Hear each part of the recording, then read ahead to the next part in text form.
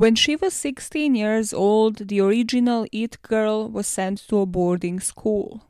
For 11 months, she endured abuse at a place that was supposed to reform her. 21 years later, she shared her story, inspiring other survivors to do the same. This is the story of Paris Hilton.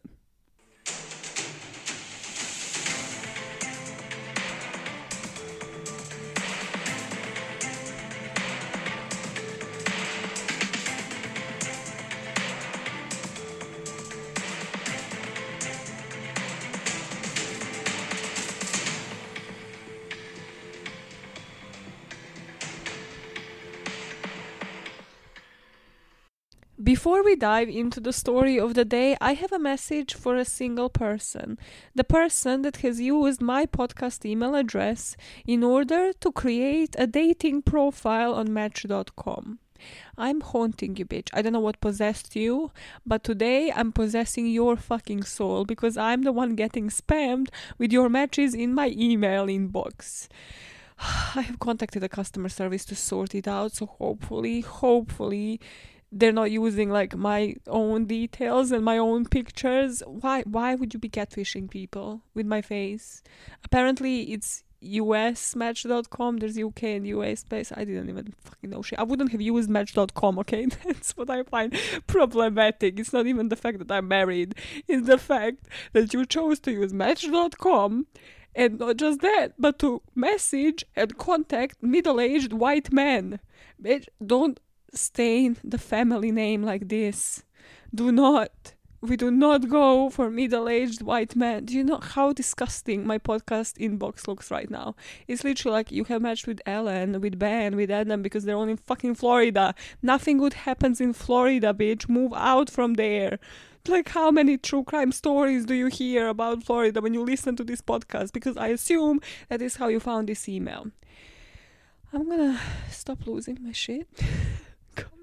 And hopefully by next week the profile won't exist and I won't be getting triggered in my own inbox by this woman who can't even profile a bitch. Like, if you are actually a listener and you were like, you know what, let me use her podcast email address. I don't know how that works because you should be able to like actually access that inbox. So maybe she hacked into my inbox as well. In order to confirm the email and the password and to confirm that the account is theirs. So maybe there's some next level catfish, okay? Maybe I'm just like have a nemesis that can't just slide into my DMs like a normal person and be like, I hate your guts. Or just make a hate tweet and get it over with. But they actually create a dating profile.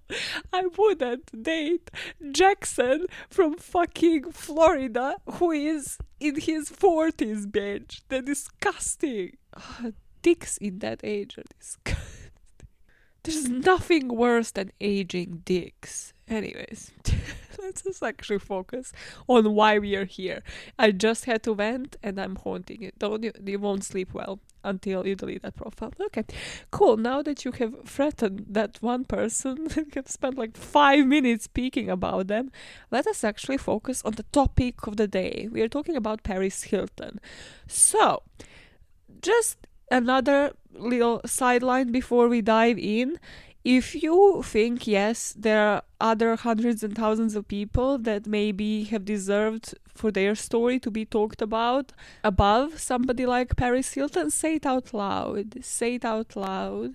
Because yes, there are other survivor stories that are worth telling, but this is the one that I really wanted to research because as a minisode for this week, I will be talking about Elan School, the one in Maine, another reform school for troubled teens. So basically, I wanted to make the whole week about troubled teen industry because it is such an insane freaking topic and it's so fitting with this story today. So I wanted to basically research both topics so I can fit one into the other and make this make sense. Because if you have watched This Is Paris documentary on YouTube, which over 20 million people have, so probably people coming to listen to this episode have as well. The whole documentary is about who Paris is, what her life is all about, her private life compared to, how people see her in public, but there is that underlying theme of how her teenagehood, how her time in Provo Canyon School has actually affected how she is today. So if you're looking for more background on the actual school, on how they operate, stick around because we're going to be discussing this today. And then on Friday, you're going to get a mini-sode on how one such school in a state where laws are very lax and people can get away with it, where something like this is very much legal, actually operates and how that then affects other people for the rest of their lives. To set the scene, we have Paris' sister Nikki speaking about the night that Paris left for boarding school. She remembers waking up to the screams from the other room in the middle of the night. She remembered hearing men's voices and both Paris and her parents cry. And then in the morning at the breakfast table, Nikki says everybody pretended that everything was fine, but she asked where Paris was, and they told her that she went to a boarding school. And then we have a close-up on their mom, who said that after Paris left Provo School and after she also went to 2 other camps and escaped those, that she would take what Paris would say about her time spent in these reform schools with a grain of salt. That it did bother her because Paris was obviously complaining about these schools, but that these were their parents' ways of saving her. And we hear a cameraman ask, "Did she tell you that she was in solitary?" And upon being asked that question, the mom's jaw just drops. And we know that Paris still hasn't told her the whole story. So let us dive into it and let me tell you the whole story. And for that, we have to go to the beginning and start with the background on Paris. Paris was born as Paris Whitney Hilton in New York City on February the 17th, 1981. She is the oldest of 4 children. She has her sister Nikki and then brothers Baron and Conrad. She was born to her dad, Richard Hilton, of the Hilton Hotel fortune, who is going to go on to become a famous real estate developer, and her mom, Kathy, who is going to go on to become a socialite. To focus on the dad's side of the family first and the Hilton empire, everything here started with a man called Conrad Hilton. Paris's great-grandfather didn't really come from much. He went on to serve in the US Army during the First World War, and after that, when he was discharged from the Army in 1919, he had about $5,000, and at the time, $5,000 could buy you a whole-ass hotel. So that's what he did, and this is when he bought a 40-room hotel in Cisco in Texas. As the business was booming in 1925, he buys another hotel, and this is the first one that held the family name. So this is the first Hilton hotel that was officially opened in Dallas.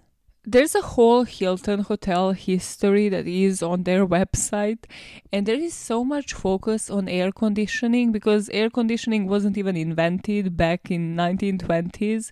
So fun fact, what they had to do is build like all of the elevators, the laundry chutes, the air shafts, just like everything that customers wouldn't directly use, to place those onto the west side in order for the guest rooms not to be facing the western sun. It is just wild to me that over 100 years ago, over a century ago, like actual people behind the hotels, like the Hiltons, had to think about the architecture of them so that the guests in those rooms don't just boil inside of them. Like they just have to think like, okay, we don't have air cons and it's kind of sunny here in the summer, so no guest rooms can face the sunny side of the hotel.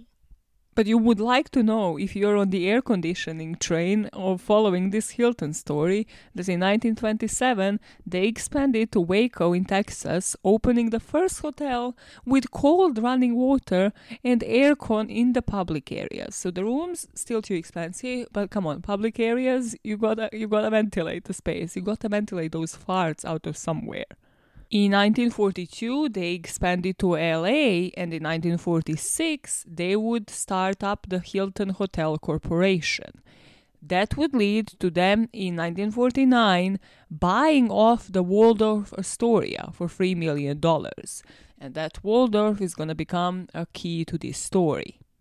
Conrad Sr.'s sons were involved in his business. Conrad Jr. was working at Hilton along his dad and his two brothers until he died in 1969. He was also Elizabeth Taylor's first husband.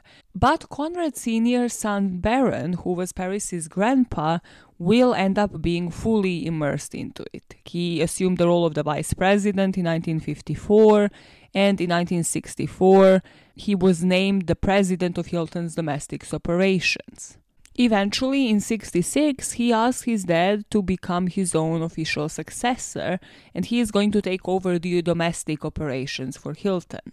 When Conrad Sr. died at the age of 91, his net worth was at $1 billion. However, he decided to leave most of that money to his foundation, but Baron, Paris's grandpa and Conrad's son, contests his will and ends up with 4 million shares of the Hilton Hotel enterprise. But in 2007, he reveals to the family that he is going to leave the majority of his fortune to his foundation, meaning that when he died in 2019, he left only 3% of his wealth to his 8 children, 15 grandchildren, and 4 great-grandchildren, including Paris and Nikki Hilton. One of those heirs to the throne was Paris's dad, Richard, who was the 6th son of barons. However, in this documentary, they make this part clear that, again, I'm not sure how obvious it was from the get-go, from when Paris was being brought up, in the 80s and 90s, how much they're going to inherit. But basically, the family had to work. They had to make their own money. And Richard, from everything that I know, wasn't super invested, not as invested into the Hilton hotels as much as Conrad and Baron, his own dad and grandpa, were. He took the family name in a bit of a different direction, founding his own real estate company called Hilton and Highland. This firm is based in Beverly Hills in California, specializing in homes and estates in the surrounding areas like Beverly Hills, Bel Air, Malibu, Santa Barbara, San Diego, and will eventually amass him millions. So it's not like they were suffering at all. Before him amassing millions, getting the real estate brokerage license, and the whole move to New York, as a teenager, when they were only 15 years old, Richard and Kathy would meet. Kathy was a child actress for about 10-11 years, but once they met and got married, throughout the 80s and 90s, the Hiltons will operate their own gift and antiques shop that was called The Staircase and was based on Sunset Plaza in LA.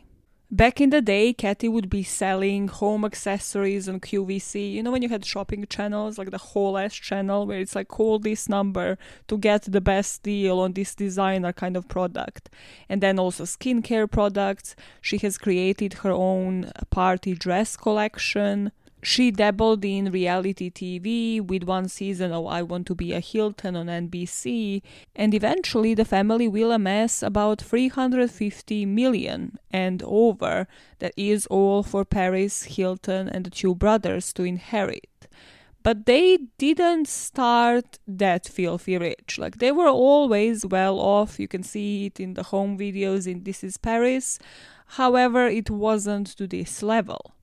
In my opinion, and I haven't read this anywhere, so again, this is just my own thoughts as I was listening to this and researching this week, I feel like they wanted to do their own thing, right? Richard could have followed the steps of his father, grandfather, could have been immersed, become the vice president, the head of operations, whatever, for Hilton. But they wanted the family name, they wanted to stay with it, but also to sort of commit it and transfer it to something else, like real estate. So during the time that Paris and Nikki and the boys were growing up, they would be moving from one luxury home to another. They lived in a Beverly Hills mansion when Paris attended her freshman year of high school at the Marywood Palm Valley School in California. We see in these home videos that Paris was called Star. She was the first baby of the family. She was, of course, like spoiled to rotten by everybody. That mom and sisters were child actresses and models, and that grandma saw something in Paris herself, that she always made her feel like she could be whoever she wanted to be. But her mom didn't really want her in that world because she sort of lived it when she was really young, and she wanted something different for her. Despite of that, and why I'm saying that the energy that I got when watching this documentary is that the pressure was still to maintain the Hilton legacy. So Paris constantly keeps saying that, like she would go to the grandpa's house and, see the collages of the family, but then you see like how grandiose it all is. You see that must have been in the back of each and every family member's head, of like, we can't really mess up because it will stain the whole family name. So despite of her mom maybe not wanting this for her, rather wanting her to just remain this Catholic girl who would go to school, follow the rules, she would also tell Paris to always portray that everything is perfect. Paris puts this so nicely in the documentary, saying, "Mom just wanted me to be a Hilton, and I just wanted to be Paris." In those home videos, we see a completely different side of Paris. We see that she was a homebody in a way, how she was making scrapbooks of family pictures for everybody, and how she was always an animal lover, playing with dogs, saving up money to buy monkeys, snakes, had a pet goat at some point. We see her in the zoo as a child, just constantly petting and loving the animals. Everything in those videos really indicated that she might become a vet one day. And like she says it herself. And then there was a shift from when she was 13 and tomboyish, wearing loose clothing, always saying like her brand even today is a lot more glam than she actually is. And then when she was 15, because her family moved to New York, and they moved there because Richard wanted to open his real estate there. With a new job came a completely different life as well, because here, if you remember, they opened Waldorf in 60s already. So now, in 1996, the family moved to that hotel because, why the fuck not? Why would you pay rent when you can live a lavish lifestyle out of your own family's hotel? And you can see how that pressure might have actually gotten to family, because suddenly there's no more home videos. Nothing is really homely anymore. Her dad is getting big money in one of the hugest cities in the world, and they have to fit in. You see how Paris and Nikki are just dressing up for the socialite scene. Everybody suddenly knows who they are because also they are in this big hotel that belongs to their family. Paris suddenly has to attend etiquette classes. Nothing really seemed real to her anymore. She wasn't allowed to go out, and she is in her prime teenage years. She doesn't really know anybody in this school yet. She just wants to make friends, and everything that she hears is just no. No to this, no to doing that. So, of course, if you tell a teenager no, they're gonna start rebelling. We see an interview with her mom in this documentary about this time, saying that she would lock her inside of the hotel room sometimes. She feared that Paris is just gonna run out, go out partying, that she's gonna run into a predator and get kidnapped. Which, in hindsight, you can't say that when you put your child through that exact same thing to a certain degree.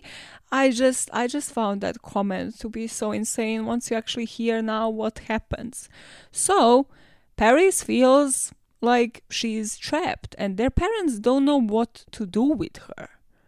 She keeps sneaking out, going clubbing, and they don't know if she's gonna appear the next day. When they open the door to that room, they have no idea if she's there, if she's gonna be found dead in a ditch. So they felt like they had to do something. First, they sent her to an outdoor program. Paris describes it as a boot camp style, just like manual labor 24/7. But here she managed to escape. She ran with another girl. They managed to escape and ran away through these cornfields and mountains, but then the guys from the boot camp got to them. They grabbed them and returned them, and then they slapped them in front of everybody so that everybody sees what happens when you try to escape. After this place, they sent her to another one, where again she managed to run away, jumped on the entire flight of stairs in order to escape. She said being sent to these places makes you lose your own childhood. So when her family visited her at this second boot camp, she basically begged them, just take me home. I won't do anything else. She said it made her not trust them, not trust anybody, not even her family. Because if her family was to put her through something like this, like what is a stranger going to do? Every time that Paris would return, her parents would again try to lock her up, take her cell phone, take away her credit card. But nothing worked. She would always find a way to go out on her own. And eventually, both Richard and Kathy got fed up. So they found yet another school that claimed to focus on behavioral and mental development.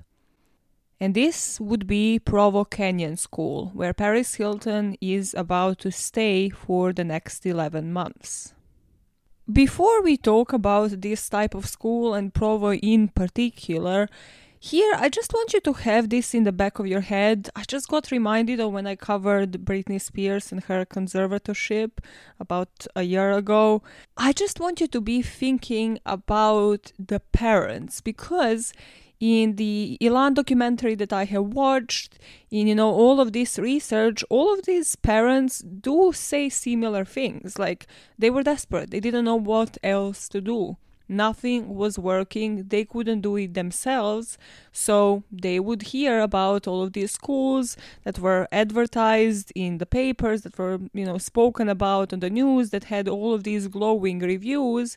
So they thought, this seems to be working, and that is the only way for us to proceed. And it reminded me of the conservatorship in particular, because that was sort of done in the early days of the internet. Here, the internet wasn't a thing yet, but still, these were the Hiltons. Like, if you are sending your kids somewhere, yes, you may not be able to, look up freaking TripAdvisor reviews online, etc. But you can maybe pick up a phone. Like, you could ring technically the president of the US and be like, hey, was there ever any single complaint against this? Like, is this actually something we should believe in? Because they had the clout, they had the power. There were other actions that, in my opinion, could have been done to understand exactly the type of school that they're sending their kids to. Because in my mind, this isn't like, oh, you're going to, improve on your Spanish and you're going to a Spanish school for 3 weeks to a month. These are extensive periods of time. When researching Ilan's school, some of the kids were there for a couple of years, literally all of their teenagehood, just lost in this school, and their parents don't even know about half of the things that are happening in them. So I keep mentioning Ilan School. This was another school that was operating between 1970 and 2011 in the state of Maine. Just like with Provo, just like the other schools of this type, they are part of a predatory industry, preying on parents who are desperate enough and who don't understand how this mental health treatment works, who don't understand that what they're sending their kids to is technically similar to a private prison system. Most of these schools emerged around the US in the 60s and 70s. This, if you know, it's the era of the cults. The era when grown-ups believe that a form of structured environment is exactly what young people needed when their parents were unsuccessful at managing their unruly behavior.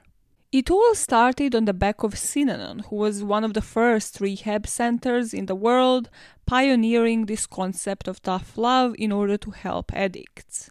Parents who deem their children to be unruly, to be abusing of drug and alcohol and partying excessively, would then send their kids to these programs that were sometimes called emotional growth schools.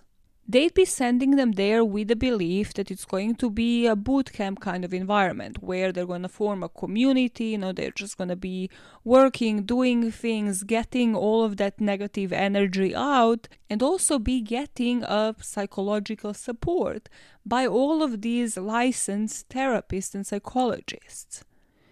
And to give the parents the benefit of the doubt, everything that was happening in these schools was legal. That's why they wouldn't hear about them on the news. That's why they wouldn't hear about any misdemeanors, about any charges towards anybody in the schools. And usually they would be registered on different therapeutic schools. So they would be fully accredited members of different boards. These schools are advertised nicely to parents, of course. That's why they choose to let their kids go there. It's usually, this glossy print. You see that they're in the middle of nowhere, so the kids can't even run away. Or, there's no benefit of running away because where the hell are you going to go? It's not like it's in the middle of New York and you're going to go to the next club. Usually they come with a ranch. You see all of these horses. You see them advertised nicely. So for Paris's parents, they're like, well, she likes animals anyways, She might learn how to take care of them.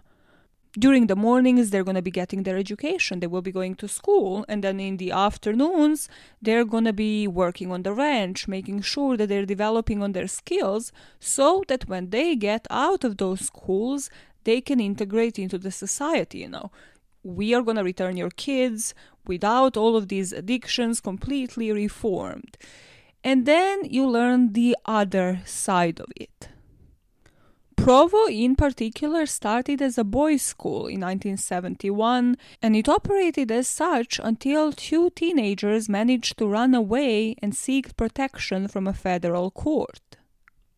The original owners of the school then filed a lawsuit against the boys, and this resulted in Provo Canyon School being told that they're not allowed to use polygraph tests on the patients, read their mail, use physical force unless the patient was endangering himself or others, and use isolation unless a patient was violent. Just for you to get a feel of the regulations in the 1970s.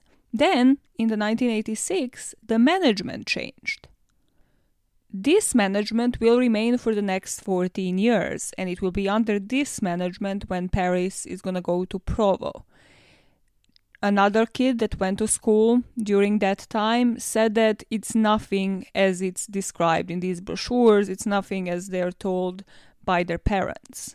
He would say as soon as they say goodbye to their parents, the nightmare begins. They get strip searched as they go in, quite literally as if you're walking into a prison. They get all of these medications and sedatives that none of them is prescribed, that make them feel like a zombie. Punishments range from just going into a corner, either standing against the wall for hours, for weeks on end, unable to speak to anybody. If you can't stand, then they just give you a chair and then you sit. You can be isolated, you can be put into restraints, you can be forcibly drugged. So you can see how, if this was to last a substantial period of time, which it does for so many people, it can range from a couple of months to a couple of years, you get out of there, if you didn't have an addiction, now you do, onto something that you don't even know what the hell you were taking.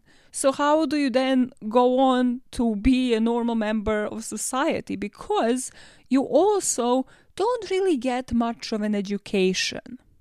Something that you will realize when listening to the minisode, so I won't elaborate on this further, but these schools are run by sociopaths at best. So they do try to get the most out of their own time here, the staff in these schools. They get a real kick out of this, abusing these kids in all different, unimaginable to a normal human mind, sorts of forms of abuse. And in that vein, education doesn't really fit in. So they don't spend the absurd amounts of money that people pay, the parents pay these schools, they don't invest that money into actually getting teachers, getting therapists, getting psychologists. No, they want to keep most of that for themselves. They want to keep most of that in their pockets. So the school would roughly last a couple of hours, and then everything else is just mental torture. These schools are intentionally based over roughly 200 private residential schools, just like Provo, just like Ilan, in the states like Utah, Idaho, Montana, Texas, because of the lax state regulations.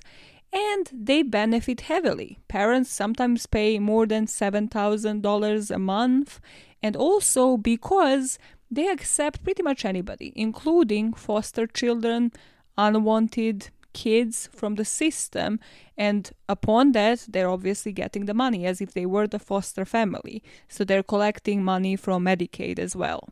To understand how Provo Canyon School operated, we are simply in this episode going to focus on Paris's case. Everything in this documentary, the whole underlining story, and how she comes about to actually speak about it, how she reunites all of the survivors, other people that have been with her during the time when she was in Provo Canyon School, starts with a nightmare. It's a recurring nightmare that she has. She's scared to go to bed each and every night. She has developed insomnia ever since she has been to this school, sleeps only for a few hours, and just hates it, just absolutely hates going to bed. Because she remembers 2 people coming into her room to kidnap her. I feel like a lot of people who might have just watched this documentary, because it doesn't go into much detail and don't really have that background on how these schools operate, might think that this is bullshit. I'm here to tell you it's not. It is actually how it happens, and it's completely legal, which baffles me on so many levels. Like, how can kidnapping, actual kidnapping, be a charge, like a chargeable offense in court? But these schools can actually legally do this. Like, if the parents sign the document, they can. Paris remembers being woken up in the middle of the night with handcuffs. They asked her if she wanted to go the easy way or the hard way. Then they carried her out of her home, and she screamed at the top of her lungs for her parents' help.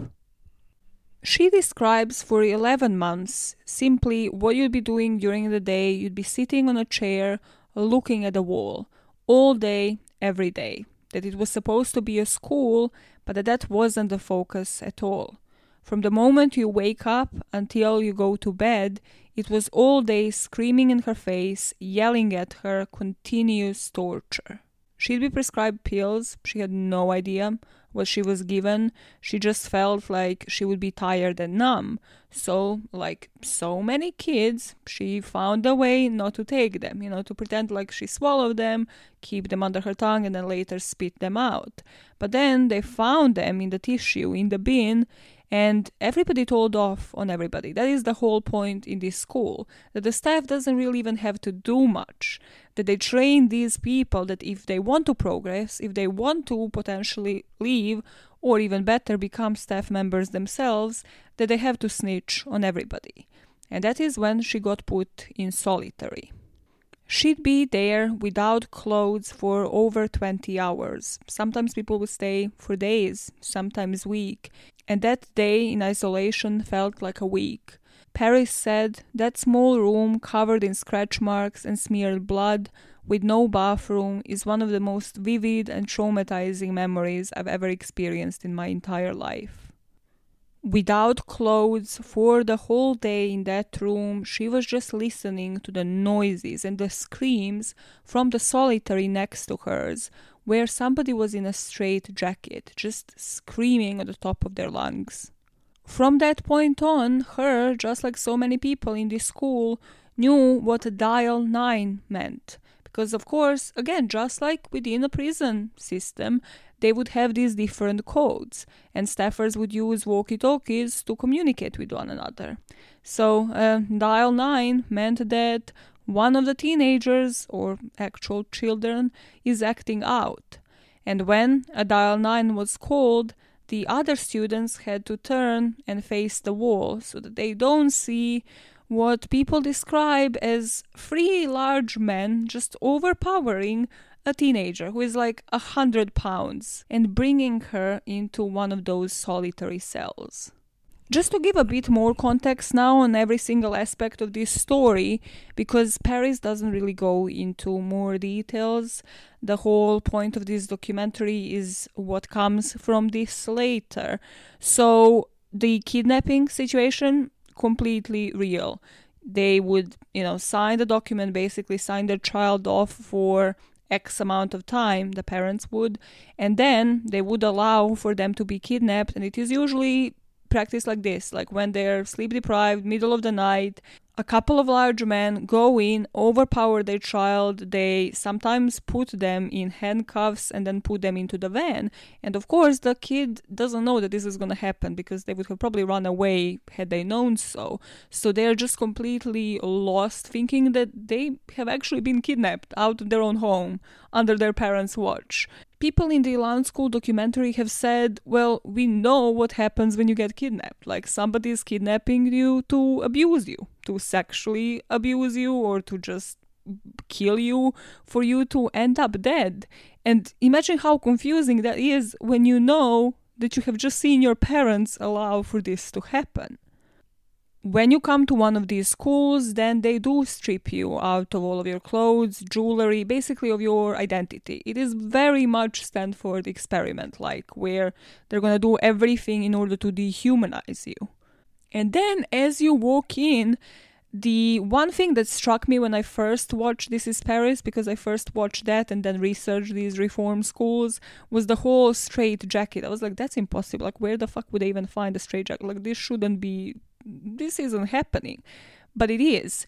And that's one thing that every survivor says about these schools, that it's just constant screaming. You're sleep deprived, you're starved.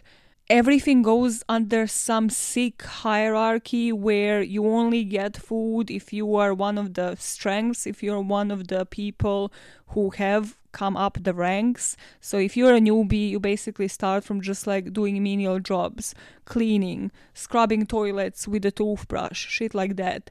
And if you do anything, and literally anything counts as you breaking the rules, you either go into the corner, which, depending on, I think, who you are, and also each and every one of these rules is designed to break you. But, you would think like, okay, I would thrive in a corner. I'd rather go into a corner than being screamed at for hours for just a menial thing, like speaking up or smiling. But if you sit or stand in a literal corner, just staring at the wall, unable to speak to anybody, you can see how that is just mental suffering and torture, while you're supposed to be getting education and therapy. So the corner thing, the staring at the wall, actually happens. It usually happens as a punishment.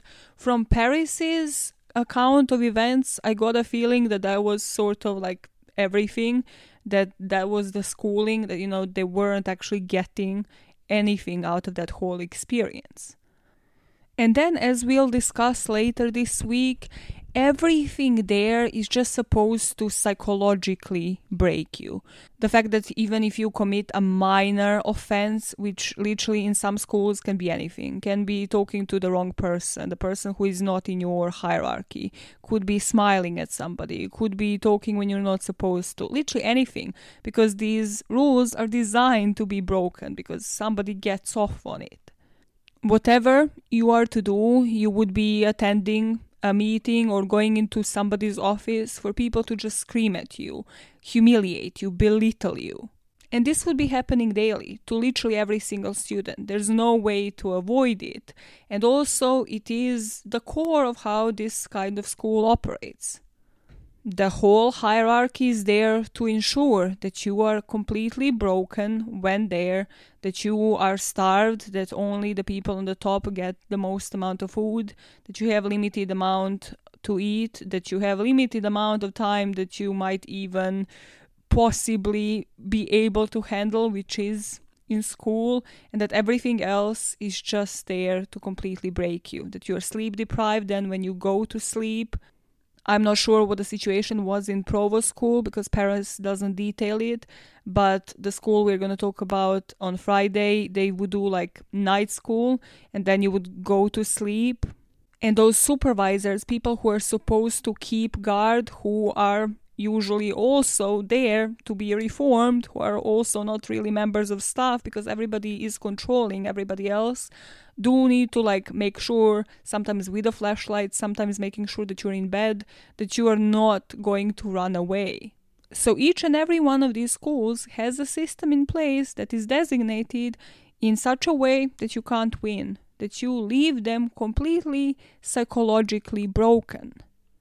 While you are there, even if you do communicate with your parents through mail, they control it. So if you were to write something to signal to them as to what is going on, they would ask you to rewrite it or you'll be punished. You won't even have the chance to write them a mail.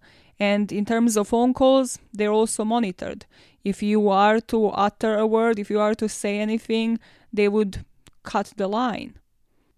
And when you finally leave this type of school, it comes as no surprise why survivors don't talk about it, why they don't even want to speak about it further, why they just want to leave it behind, and also why they might not trust the people that sent them there in the first place, because what if they send them back there again? So for the first time in 2020, when this documentary came out, Paris actually sat down with her mom to bring everything up, because she did tell them that the conditions in Provo Canyon School weren't great, but she didn't detail anything. She first showed her a bunch of articles about other people who came public about the abuse that was going on in the school. And she finally tells her that she couldn't tell them at the time that she was punished in this school. She tells her what happened. And her mom says that she knows that they would have been there in a second had they known, both her dad and her mom. The mom then just kind of puts her head into her arms, which according to this body language analysis that I have watched is a sign of shame, and then they hug and her mom tells her how proud she is of her. That body language analyst is Logan on Observe. I literally mention him every single time that there is a video that is done by him. I, of course, always watch it. And he said about Paris's behavior during this sit-down with her mom that she's kind of like distant, like looking down on her, which can be the sign of superiority, or also that she's just not feeling safe to actually say anything, that she is in this defensive state. There are also other parts of the documentary that Logan analyzes where he states that he can spot like mental processing of the abuse, that there are clear signs of just disassociation from it, which is understandable. I don't think she's lying, and I'm not basing it only on the body language analysis, because I know the background of them now, and like I know it in further detail. I would like you to watch like Paris's documentary and then another one on the school, and you'll understand why I have no doubts in my mind what I disliked so much and whose fan I'm definitely not is Paris's mom in this whole story. It's just like the level of denial where you can understand it to a certain degree because you're like, well, fuck, I have sent my child to be abused and then she couldn't come to me to actually talk to me about it. But then she doesn't voice that. Like if that is what you're feeling, you're not voicing it. It's like, oh, we are so proud of you, hug, end of story. Like, did you ever discuss it after that? Or is it just like, cool, now we move on, right? Like, did you make sure that she gets mental health, like, help? That she gets therapy for this? Or was this it? Because I always look at people's actions, like what do they do in the future, in the aftermath of this? Like, okay, you might not have known it, you might not have checked, you might not have been able to know these regulations and to know what your child has been going through. Cool. Now that you do, what are you doing with regards to it? And I don't fully see that her parents are supporting her in what comes next. I might be missing out on a huge chunk of information there, I just don't see it in the way where I would like to see something like this come out after you actually find out that this is what your child has been going through. Because if we are having the pasado pisado moment here, where it's like, oh, borrón y cuenta nueva, okay, I start speaking in English. If we are just like, yeah, flipping a new leaf, that is why these schools still operate. That's how they're able to still operate, because the parents are like, oh, cool, you were abused. Well, okay, I mean, it happened like, what, a century ago, right? It's like, no, it happened a couple of years ago. But it's in the past, right? Look at you now. Look at how you have moved from this. That is why they're operating. Like, if a family like Hilton's was to speak up on this, do you think like that all of these schools wouldn't have been shut down by now? Like, literally, every single one of them would be done and over with. We'd never hear about any one of them, like, because of the power and the clout this family has. I just want it used in the right way, and Paris is doing so ever since this moment. However, I don't see that the whole family is on board.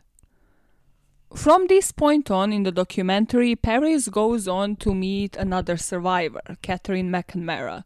And she walks her through like different reports between 2011 and 2014. There were 56 calls of assault and 25 calls regarding sexual offenses at the school, because of course it's not regulated. So all of these staff members and sometimes the students that are sent there do get away with sexual assaults as well. Catherine and Paris reunite a couple of survivors that then go to visit Paris. We find out about her former roommate Reina and her best friend there, Jessica, and how even Paris, like, she shows us a picture of her with some bruises taken by paparazzi after that school. And another survivor in that friend group shares another story of ending up in an abusive relationship after that school, because it felt like the school just normalized it. It just normalized violence as a form of a coping mechanism. They all talk about just how desperate for love they were after that, just going from one relationship to the next, not really knowing what real love is, something that isn't as toxic, or how to be in a relationship, and how they developed PTSD, trust issues, nightmares, insomnia, all of these things that were triggered only because they were in this school. We see all of these survivors make these posters saying Provo Canyon School gave me, and then like all of the issues that resulted out of that, in order to publish them online in support of Breaking Code Silence, which is a social media movement that encourages alumni of these kind of schools to share testimonials. Something the documentary doesn't make clear is that these posters are a direct attack at the school's own technique at humiliating these students. Usually in those meetings where the kids are screamed at, where they're humiliated, they also wear a sign hanging over their neck. And this sign is written by the person wearing it, and it sort of always says like, ask me why I am a nonce, ask me why I'm a pussy, like encouraging other students to then ask them why they are so and so in order for them to be further humiliated.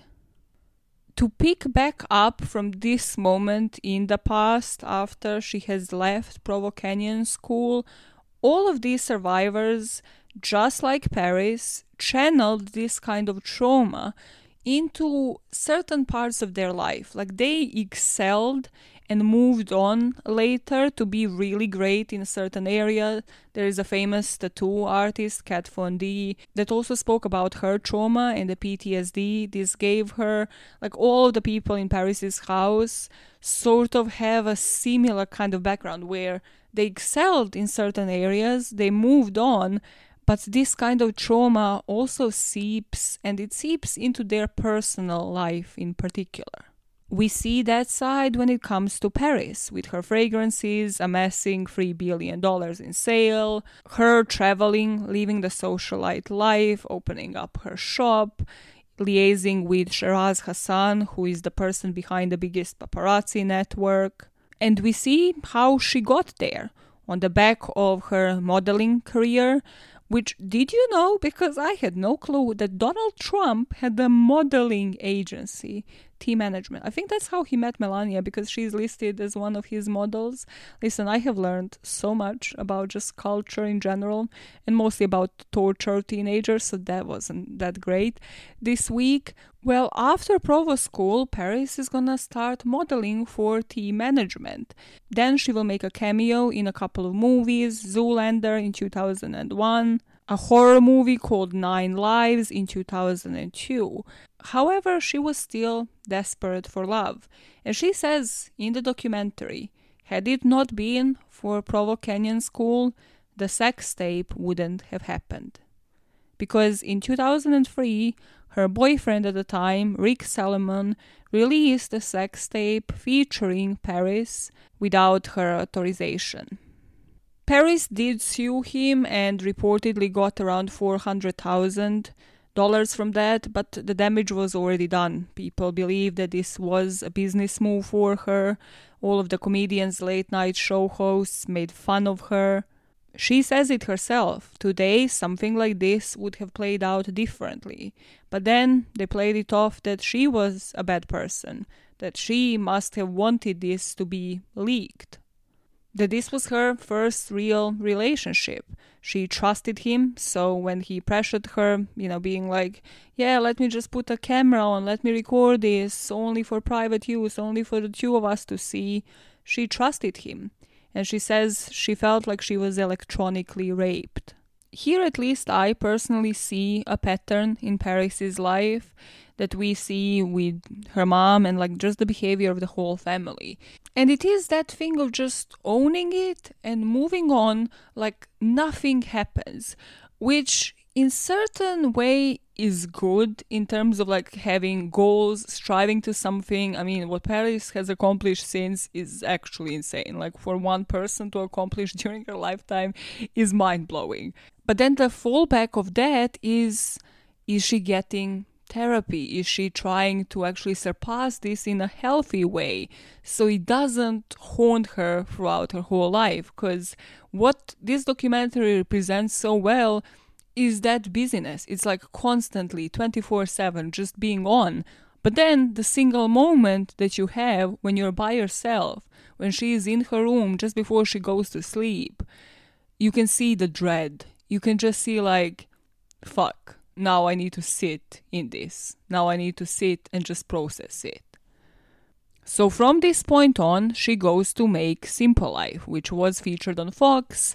It was her and another socialite, Nicole Richie, just living in the rural areas, doing menial tasks, where the whole catchphrase "that's hot" came about, and also the show that discovered Kim Kardashian. Some would disagree, but we all know that Kim K was featured on that show.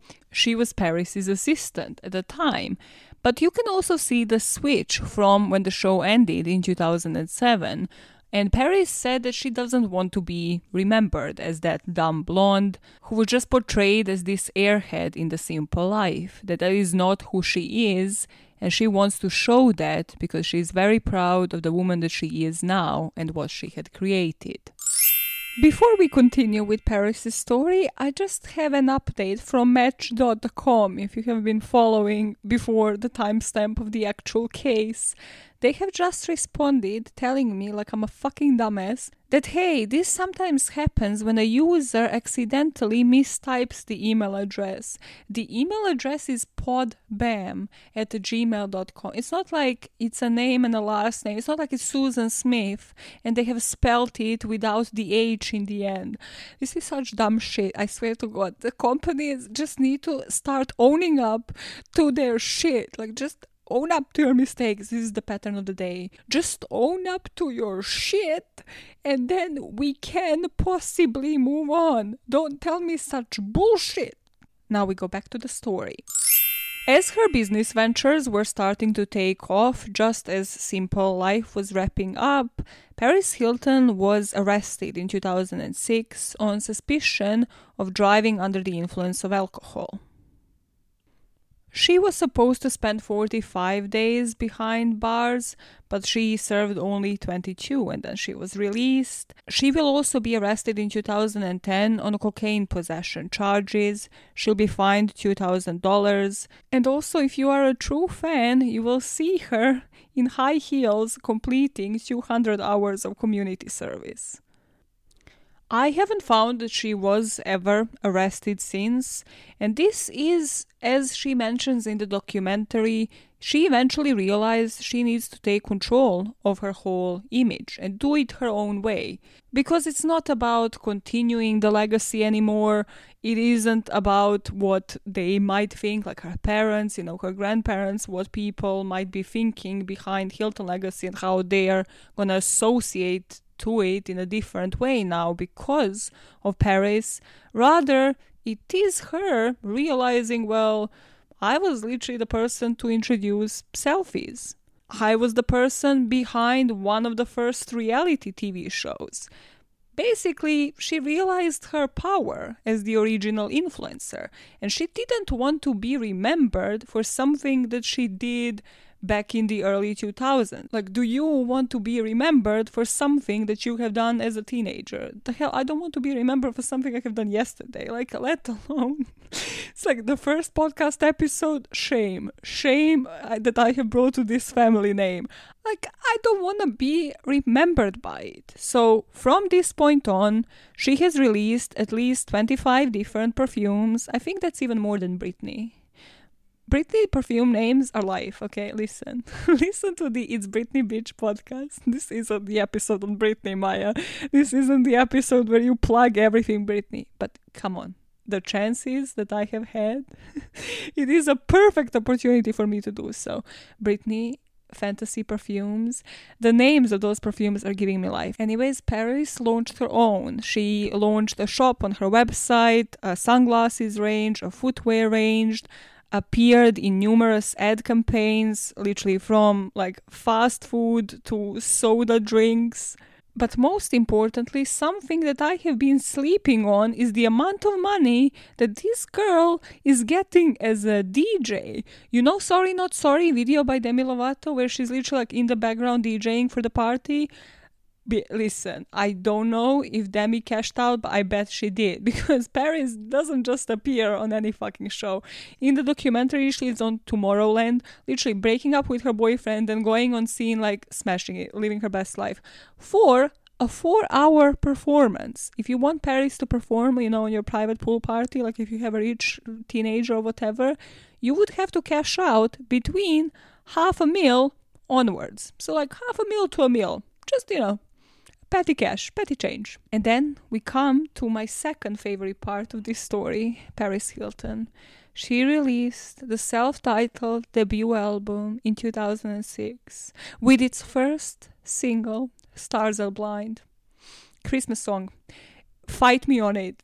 Fight me. Listen, if you think that Die Hard is a Christmas movie, but don't think that Stars Are Blind is a perfect Christmas song, you're living your life wrong. I'm just saying, I'm just gonna be completely blunt with you. This song is giving me actual fucking life. Also, if anybody knows what she means by when I walk they talk of suicide, this is a good opportunity to let me know. Because I truly believe to this day that is just there so that suicide rhymes with ride, which is wrong on a couple of different levels. Still, somehow everybody neglects to mention this part of the song. So if anybody knows, let me know.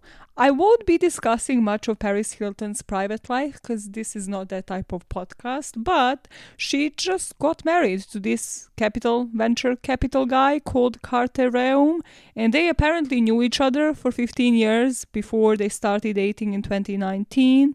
So she's happy. They went on a honeymoon. I swear, literally, like I checked her website yesterday and there were just pictures of the honeymoon because she got married like in November. So I think they're still on it. I love it. I love that Paris is finally happy because I know she was engaged a couple of times before him. So I'm glad that she finally got married, possibly opened up to somebody after, opening up about her trauma and actually speaking up about it. That is where she is at right now. Let us pick up where the school is at and what she has been doing since in order to shut this motherfucking school down.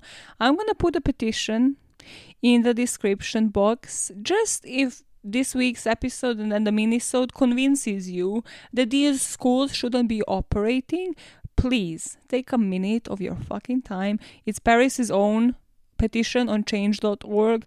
Just sign it and then you go into your email inbox to confirm the signature, because whatever you think about Paris Hilton herself, these kind of schools shouldn't be open. Just shouldn't be allowed. Just shouldn't be fucking legal. Just common sense. And honestly, even if I hadn't known of all of the abuse, if for nothing else, I would shut these schools down for the bullshit statements that they give afterwards. Like once they're called out. Provo school officials have said that the institution is now under different ownership, right? So before year 2000, they were operated by those people who have abused Paris Hilton. Now it's completely different. So they said, we are committed to providing high quality care to youth with special and often complex emotional, behavioral, and psychiatric needs. Because of the change of ownership, we therefore cannot comment on the operations or patient experience prior to this time. Did you not have records? What is going on? I mean, if this is all legit, where are the records then on these students? Come on, go into your archive, go into the break room, go into wherever the fuck you keep all of the folders. Because the reports, even with the change of management, didn't die down. The tuition that parents pay when they send their child to one of those schools now, of course, racked up because inflation, economics, all of that shit. So now parents pay at least $30,000 for their children to be sent away. And still, from 2015 to 2020, over 12,000 teens were sent to Utah to complete one of these programs. There are still reports, 6 that I have found between 2003 and 2017, of the women that were experiencing the same incident Paris had, of over-medication, being refrained, punished for small offenses, all on different campuses in Springville and Orem. There is still work that needs to be done in order for these schools to be shut down. And in partnership with Breaking Code Silence, which is a non-profit whose goal is to eradicate the abuse of kids in these systematically abusive institutions, Paris helped develop federal legislation that is going to positively impact 120,000 youth annually. What had happened is after that reunion, she had joined the movement Breaking Code Silence. There's a hashtag Breaking Code Silence on every platform where you can share your experiences, educate others, and make sure that there is an open conversation going about it. On the back of this, in 2020, Paris organized a protest in a park near Provo Canyon School with several hundreds of others sharing their stories of abuse. There was literally a stage with a microphone on it, you see it all. And here, she called for the closure of the school. After this, at the beginning of 2021, she had testified to a Utah State Capitol Committee. Calling herself an institutional abuse survivor, she told the committee, "I speak today on behalf of the hundreds of thousands of children currently in residential care facilities across the U.S. I was verbally, mentally, and physically abused on a daily basis. I was cut off from the outside world and stripped of all of my human rights. I was verbally, mentally, and physically abused on a daily basis. I was cut off from the outside world and stripped of all of my human rights. Children were restrained, hit, thrown into walls, strangled, and sexually abused regularly at Provo. I could not report this because all communication with my family was monitored and censored. And what is disgusting is the program doesn't just censor communication with family, but also with the entire outside world. So there was no way we could call for help. Talking about something so personal was and is still terrifying. But I cannot go to sleep at night knowing that there are children that are enduring the same abuse that I and so many others went through, and neither should you. This led to a bill being signed into law in the state of Utah in April of this year. It's a Senate Bill 127, and what it allows is for the Utah's Department of Human Services to conduct surprise inspections of facilities. There's also going to be a more formal complaint process for kids who are in these institutions to report abuses. Anytime someone in the facility like this needs to place a child in isolation or uses a chemical restraint, they need to report it to the state of Utah within 24 hours. The governor's ceremonial signing calls attention to a problem that some say is overdue to be regulated. Congratulations. Yeah. Governor Spencer Cox signed a bill into law that puts oversight on Utah's so-called troubled teen facilities. It was championed by the celebrity Paris Hilton. This is one of the things I'm most proud of in my life. Hilton was put into school in Provo as a teenager in the 1990s, where she says she was subjected to a series of abuses. Now people are going to be held accountable for, they're going to be watched. Everything that was happening to me when I was a teenager back here would be illegal today. She helped push the bill through the Utah State Legislature. It's about protecting the lives, especially of our young people who are in these programs. The bill now requires these facilities to be subject to surprise inspections by the state. Youth in them will be notified about a complaint process, and anytime they put a child in isolation or use drugs, they've got to report that within 24 hours, and some of the isolation in the future they just can't do. Some of the chemical restraint that they've done in the past, they just can't do. Senator Mike McKell says some of the facilities actually backed the reforms. We're going to keep a close eye on it. And other states are considering similar legislation. This is an issue that has been a problem for many decades, so we know it's not something that's just going to go away overnight. But Hilton acknowledges it's unlikely people will be held accountable for what happened to her and others at the time. Going through that was the most horrible experience I've ever been through in my life, but I feel that maybe everything in life happens for a reason, and maybe that needed to happen for me to use my voice to make a difference so it would never happen to another child again. This bill went into effect in May, and it covers about 200 facilities. So Paris is still not done. As I mentioned, she has started a petition because she wants these places shut down. She wants them to be held accountable. And she wants to be a voice for children and now adults everywhere who have had similar experiences. She wants to stop it for good, and she will do whatever she can to make that happen. If you want to share your experiences, you can do it online. You can contact Breaking Code Silence yourself, or just share your story with a hashtag on any social media platform. And you can also sign the petition that is down in the box. That petition is particular to the Provo Canyon School, but I am personally really looking forward to see what can be done with others. Because just the fact that over 200 facilities like this exist is terrifying. And then on top of that, you have to think what actually happens in them and what they're still getting away with. Like, this isn't 1800s. We're in 2021 and this kind of shit happens. There's just no excuses at this day and age when people are sharing their stories, when you can literally call up, look anything up online to see as a parent yourself that these are the experiences that kids have gone through, and just still pay the money, like speak about daylight robbery, actually pay an extortionate amount of money to send your child to somewhere like this. So if we are to take away a single thing from the Survivors Month, I would say here, just like in the story of Chanel Miller, just like in Alison Botta's story, these women have gone forward imagining their future. Just there is something when you're going through trauma where you start planning for your future life, where you try to take control immediately from that point on, that kept all of these women going.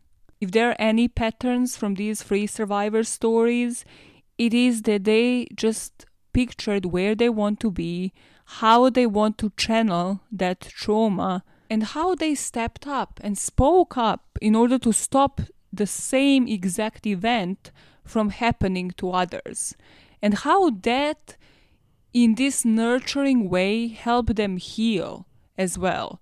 It literally applies in every single one of these stories. Once they spoke up, once they revealed their name, once they told their story, it helped them heal. They took their power back, and taking the power back from your abuser leaves them with nothing. Whether it is an individual or an institution, they simply cannot live without getting off on some form of power. That's why these bills and changes are just so detrimental to the survival, to the mental health of all of the people that have been in these institutions, and to all of the people that have been survivors, that have gone out of them even decades later, to see that an institution like this doesn't win anymore, that it can't hurt anybody else. It is heartwarming. So if you want to be on the right side of history, keep questioning why people speak up about their traumas. Keep believing the survivors and keep doing something, whether it is signing a petition, sharing your own story online, if possible, and in doing so, in fighting back on the power and taking it back from the abusive parties, we do what? We make this world a better place, one motive at a time. So, bye, fuckers. Bye. Do not forget to let me know what she means by when she walks into the room, the men think about suicide. Yeah, that part. Never forget about it. Never forget. There must be some deep meaning to it that we just haven't discovered. Watch it. You get like 100 DMs about this because the whole world knows. It was like a Google search away and you just didn't Google search about it. Anyways, I was saying bye. So let's go back to that. See you on Friday.